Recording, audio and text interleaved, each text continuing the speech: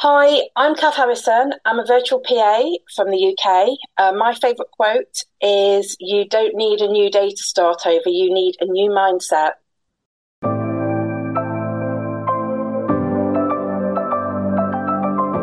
The Leader Assistant podcast exists to encourage and challenge assistants to become confident, game-changing leader assistants.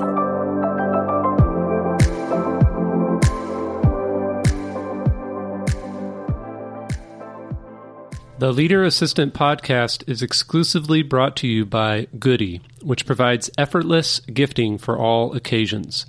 If you're tired of sending tacky, impersonal business gifts, then you should definitely check out Goody. My friends at Goody offer a collection of hundreds of curated brands like Levain Bakery, Therabody, Milk Bar, and Ember mugs. With Goody, if your recipient doesn't like your gift, they can swap it out for one they do like. You can find perfect gifts for any occasion, whether it's work anniversaries, birthdays, new hire onboarding, or company swag.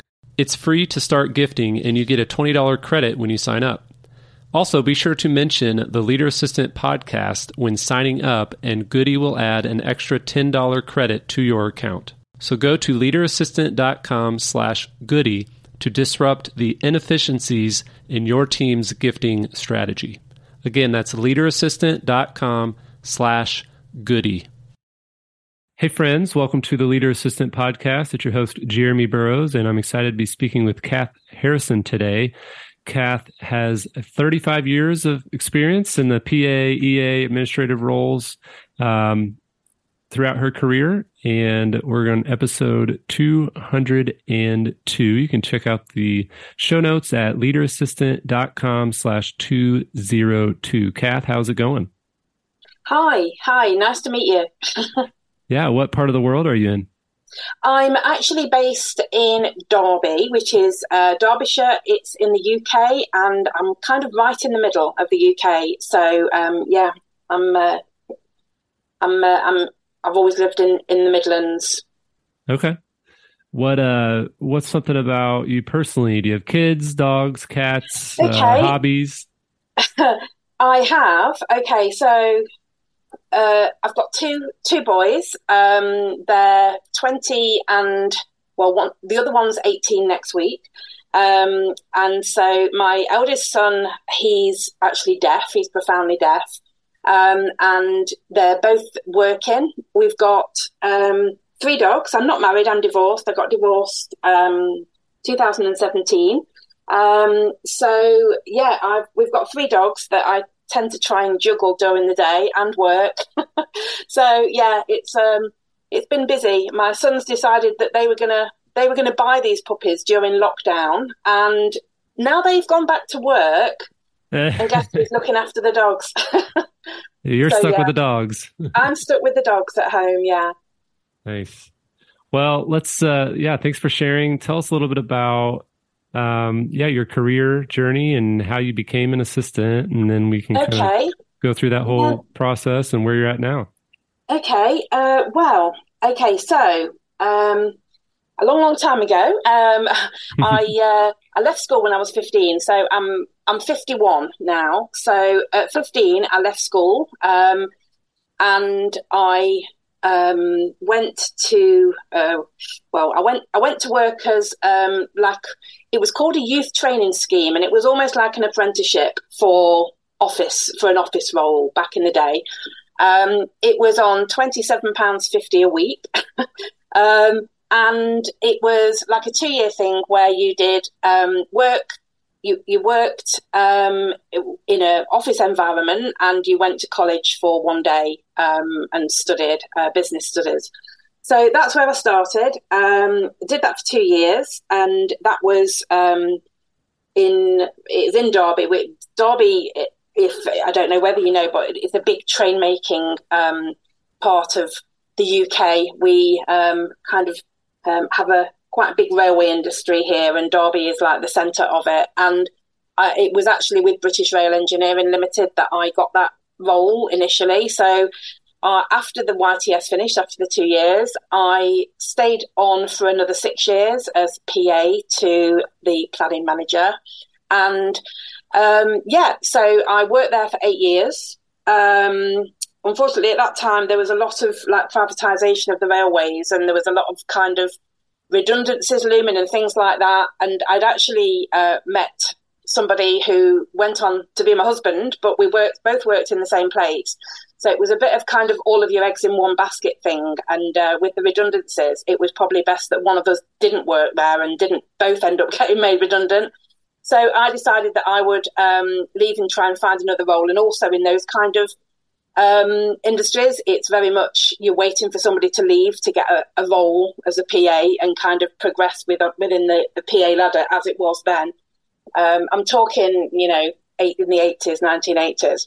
And so anyway, then I got a role as a PA to an IT director. And so from then on, I worked there for a good few years, and then he left because he got another role. He got a promotion, and he wanted me to go with him. So he lived down in London. So I went and worked for him, moved with him down there. Didn't move with him. I moved with the role with him and supported him for a couple of years. And then I was about to get married. So I thought it's probably best I'm not kind of in London most of the time, and I'm probably find something closer to home. So I kind of got another job back up here.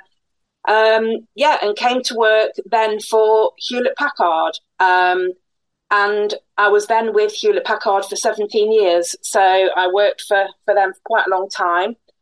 As you probably know, they're an American corporation. They were then taken over 17 years later. I had 2 little gaps in there for having the children. But 17 years later, they were actually taken over by DXC Technology. And with that came some redundancies. They were relocating a lot of the roles. At that time, a lot of my team were based all over the UK. We worked from home for HP. I'd worked from home for them for 10 years at HP. And in those days, it was a really, there wasn't many companies that were kind of allowing staff to work from home. I was going to say that's pretty innovative. Yeah. it was, and at the time, it was really something that so many people, what, you work from home, and well, how do you work from home? How do you do it? So it was quite, we obviously we never had the luxury of things like Zoom and things like that. Then it was a bit Skypey, but not many people had it, so it just tended to be voice conferences and things like that.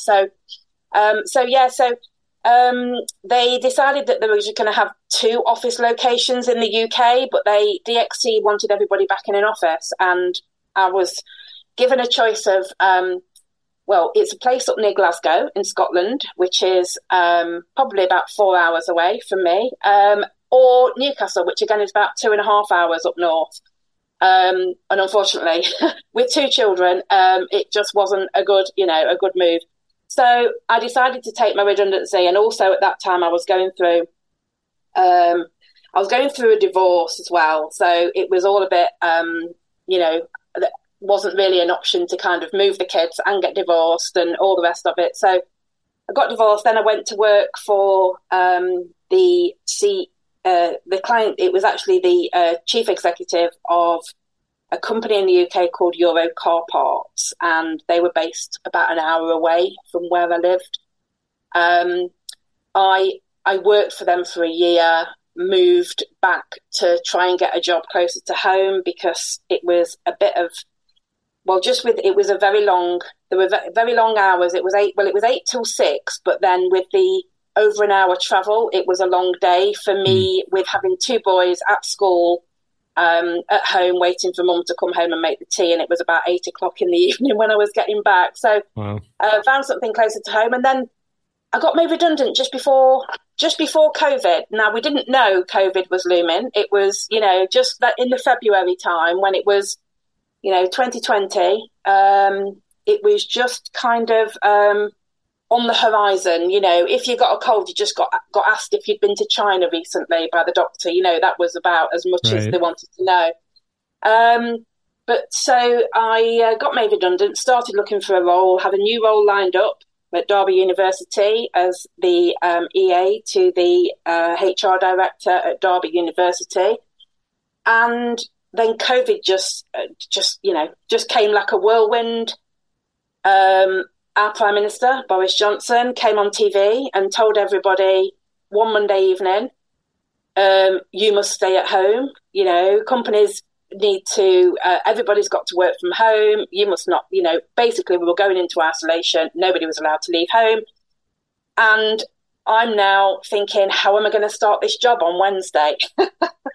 So they actually contacted me and, just said, really sorry, but, we don't know how long this is going to go on for. And so we obviously can't expect you to kind of sit around and wait. So if you're still available when this is all over, come back to us. And I'm thinking, wonderful, I've now got no salary. There's no jobs. What do I do? So I just kind of Googled and I'm thinking I could do it from home, but how do I do it? So I literally just set to work trying to find out. I didn't really know virtual assistants kind of existed at that point. It was just one of those things of, can I do it from home? But then how do I find clients? And my whole thing was, I thought maybe I could do it through like a temp agency, surely there's still people needed. But no, all the agencies weren't taking on. There was absolutely nothing. So yeah, I just thought, right, I'm going to set my own company up and I'm just going to go all over LinkedIn and tell people this is what I do and see how I got on. And it was, it was quite daunting. I was kind of really, I will say now, if I wasn't pushed into that situation, I would never, ever, ever have done it because I would never think that I would have had the confidence to have set up my own business, to kind of, do the whole, as an employee, which I had been at that time for like 35 years in different bits and pieces. I've never had to go out and get the work. I've never had to do the marketing, the sales, the invoicing. Selling myself has been a real kind of, it's very difficult to go out there and try and sell you and try and get the work in. Right. What makes me different from all the other hundreds of VAs, but you just build that confidence. And it's really now, so I'm probably about 2.5 years in and I am actually so pleased that I was pushed into that because I love it. I really love the role. I'm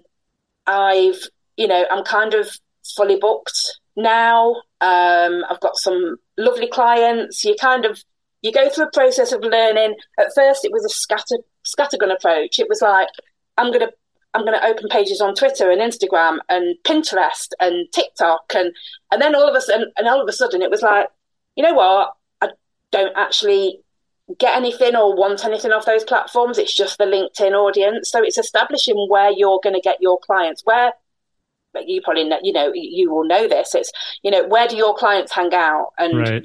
And with my background in the corporate world, it does tend to be LinkedIn is my platform of choice for finding clients. And I do a lot of networking as well, which is absolutely brilliant for just kind of, with the role that I do, I'll have a client that will say, oh, can you find me? I need somebody that can help me with this, this or this. And just the fact that I know that guy that I was on the networking call last week. I know that he does that. So, and this is exactly why as VAs, it's really important to do networking, because if they're in the same situation and somebody says, oh, I really could do with somebody just to organise my inbox, this, that and the other. And they'll say, Cath, I'll put you in touch with her. She, so it's just, I think that is a really good thing for VAs to maybe, spend a bit of time doing. But I don't get a lot of time for doing it at the moment because I'm working. And that's the whole thing, along with your day job, you do have to be aware you've still got to try and keep getting clients to come in. You can't kind of sit on your laurels.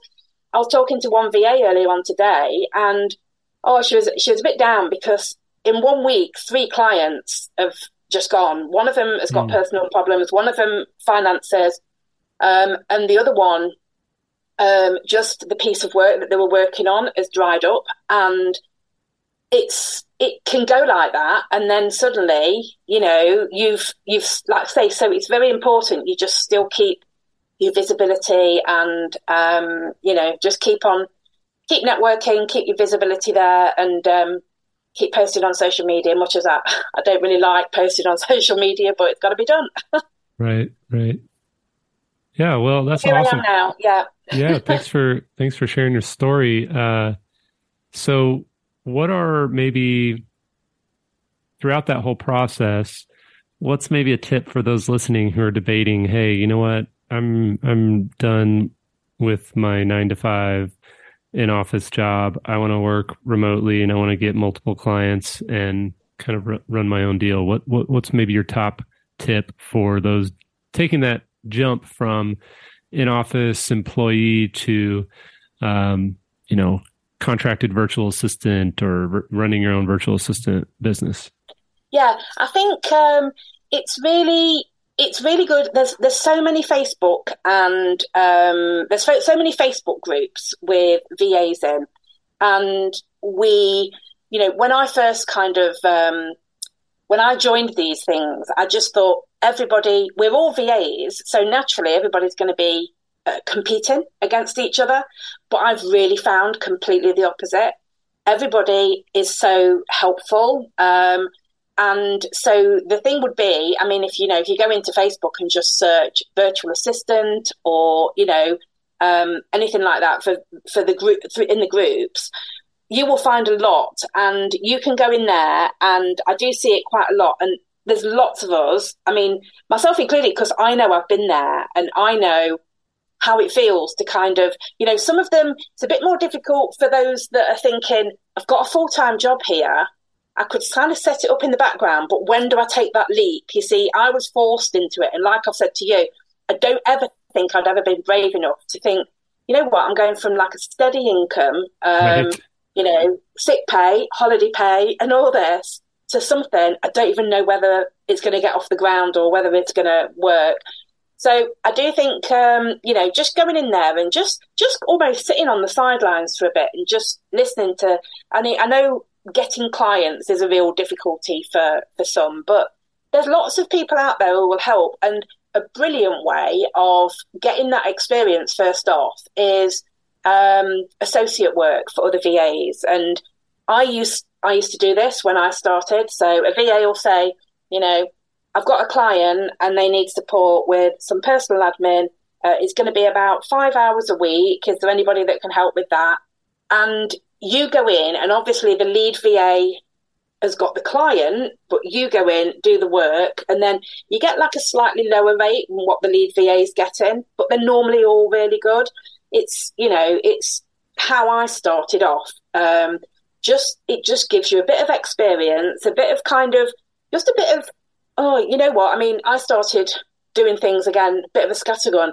Well, VAs do social media, so I'll offer that as a service. And I started doing social media posts as a service. And like I've just said to you, I hate doing my own. So why on earth, I thought, I would enjoy doing anybody else's? I've got no idea. So I don't do that now. I've taken it off my website because I think it's one of those things that if you don't enjoy doing it, I'll put it off. And it's like, oh, I'll go and do this first and then I'll do that. And then it's the end of the day thinking, why am I, it's my business. Why don't I just do what I enjoy doing? And that's been a real kind of dilemma for me in thinking, well, VAs do this and VAs do that. And it's like, well, I've not got the experience. And I'd rather know that if a client was wanting something like that doing, they were going to somebody who, one, enjoyed doing it, two, had got a lot more experience than I have doing it. So I stick to what I know and what I love doing. So it's made me a lot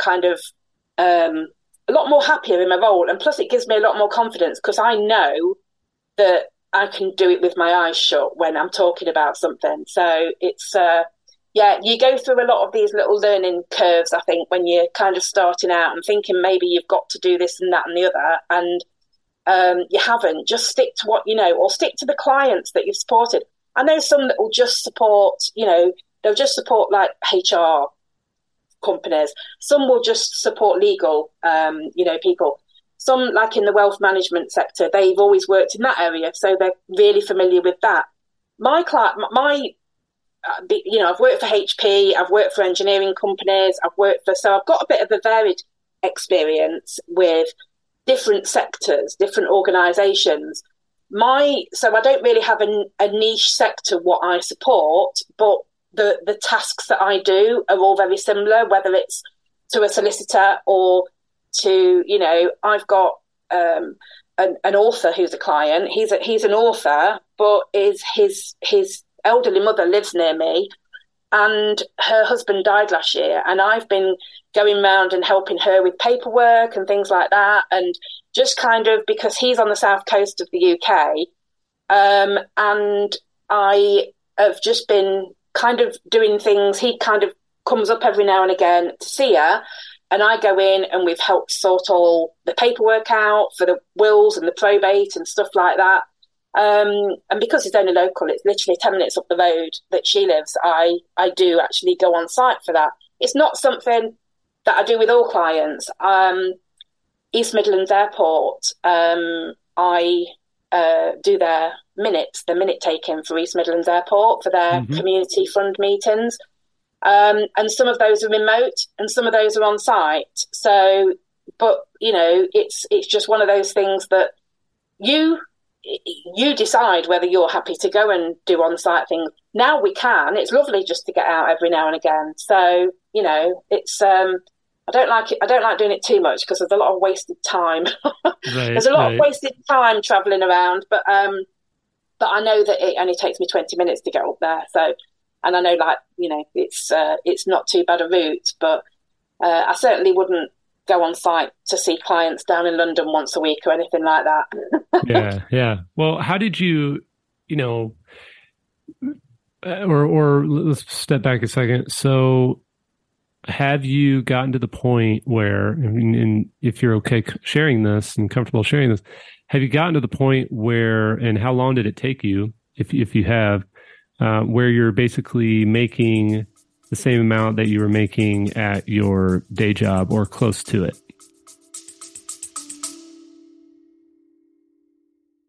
Are you ready to elevate your career in 2024?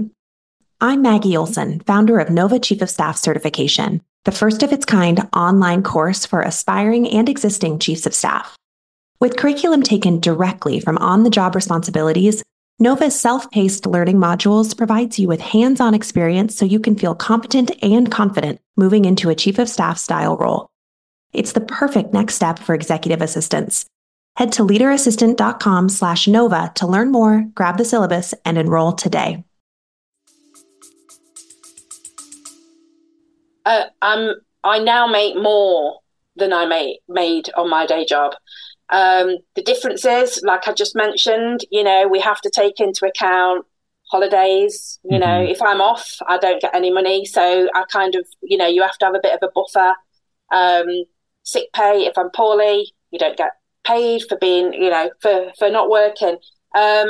However, it's the monetary side. I probably get probably double a month what I used to in my old role, but of course that can change.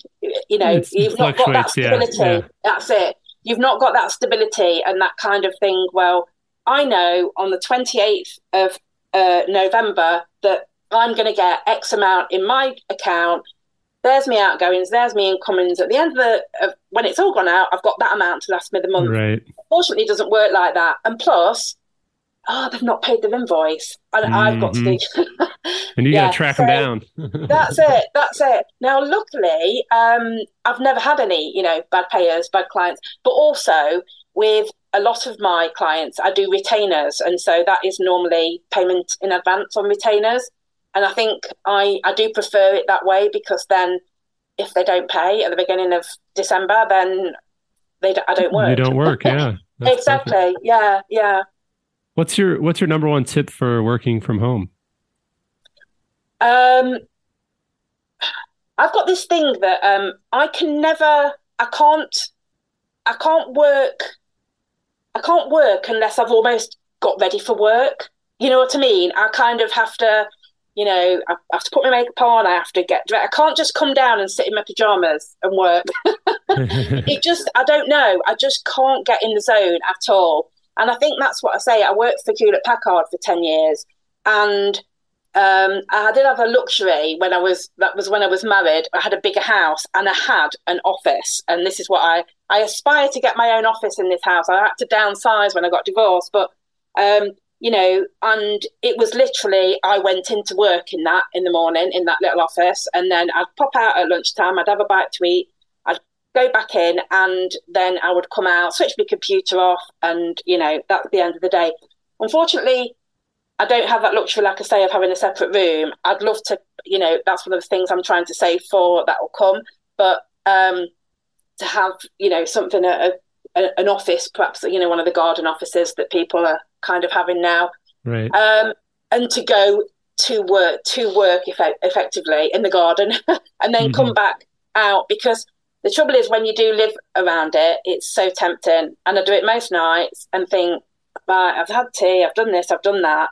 I'll tell you what, I'm just going to go and check my emails and I'll just do this. And then I can sit here and I could be here at 11 o'clock thinking, I really need to go to bed. But then I do kind of go to bed a lot happier because I'm thinking I'm ahead of myself for the morning now. I've got, I know exactly where I am. When I go onto my computer in the morning, I've got nothing left to answer. I've got, and I kind of get my stall set out. So I think my tip would actually be, I do think you have to be quite, with me, I have to be quite disciplined to move from this chair at some point during the day because, it's very easy just to sit here and then I think I'll do this. And then before you know it, it's like 3 o'clock and I'm like, I've literally not moved. And so you do have to make sure you do have some time for yourself. It's a complete myth that people just kind of work from home and do absolutely nothing and go swanning off and shopping and ladies at lunch and all the rest. Well, it is for me. I don't know whether I've not quite got there yet, but I put more hours in now than I ever have as an employee. But then, you know what? When it's your own business, you're happier too because it's your own little, it's your own little entity.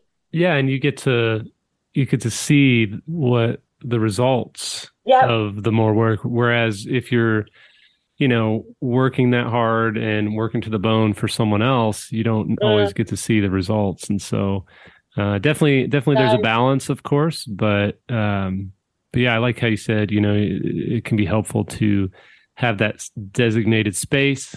Make sure you get up from that designated space. Yeah. And then even having that routine of, all right, I'm going to get up, get dressed, get cleaned up like I am going to work and then go to that designated space. It can help you. I found that as well. Like I have thankfully I have a little office and I can just, turn the light off and leave my computer and just go to the rest of the house and try not to work again. But yeah, well, Cath, thank you so much for sharing your story. What's maybe the last thing you want to say to assistants listening from all over the world? What do you want to leave them with on this conversation? I really think I personally I've worked in this industry for over 35 years now, and what really sticks with me is I don't think that there's a lot of people coming into this kind of industry anymore. I don't know why it is. I think maybe people leave school and they've got, in the UK, people have to stay in education till they're 18 now. So they kind of set the stall out to perhaps be doctors or, something perhaps that they see as more of a career. But this to me has been a brilliant career. It's been so varied. I've met loads of fantastic people, and I really would like, one of the things I'm trying to do, I'm kind of getting involved with a few like PA organisations, is to try and get younger people back into this role because we are all of a certain age. I do find that. I really do find that. I've been to a few PA kind of events down in London, and we are all of a certain age. You know what I mean? So it would be really nice to get some younger people really interested in this, and to lose that perception that it's just office work, or the kind of perception that perhaps. I don't know. I just think, and I think I've seen a few articles. I think I saw you post one quite recently, actually, about how industries now are actually coming to understand how important it is for senior directors or senior people within the company to have a wing woman, a right-hand woman, to kind of take a lot of that pressure away and stuff like that. So there will be, I think there could be, I don't think it'll be a role that'll phase out, no matter how much tech comes on, there will still be that need for a PA. So if it's something that interests, people, I've always said, if people want any information, I'm happy to, answer questions. If anybody wanted to email me or drop me a message via LinkedIn, then, I like helping the younger people that I see coming into this kind of role. Yeah, that's great. Well, I'll definitely share your website and your LinkedIn and all that fun stuff in the show notes, leaderassistant.com/202. If you want to reach out to Cath, for those listening, definitely check out her website and see what she's up to on the virtual PA side of things. But yeah, Cath, thank you so much again for being on the show and taking time out of your day, and look forward to hearing more about how you continue to grow your business. Thanks a lot. Thank you for the time. Been lovely to meet you.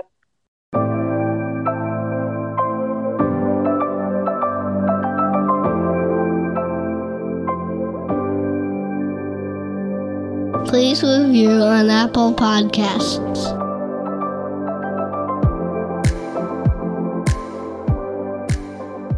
GoBulls.com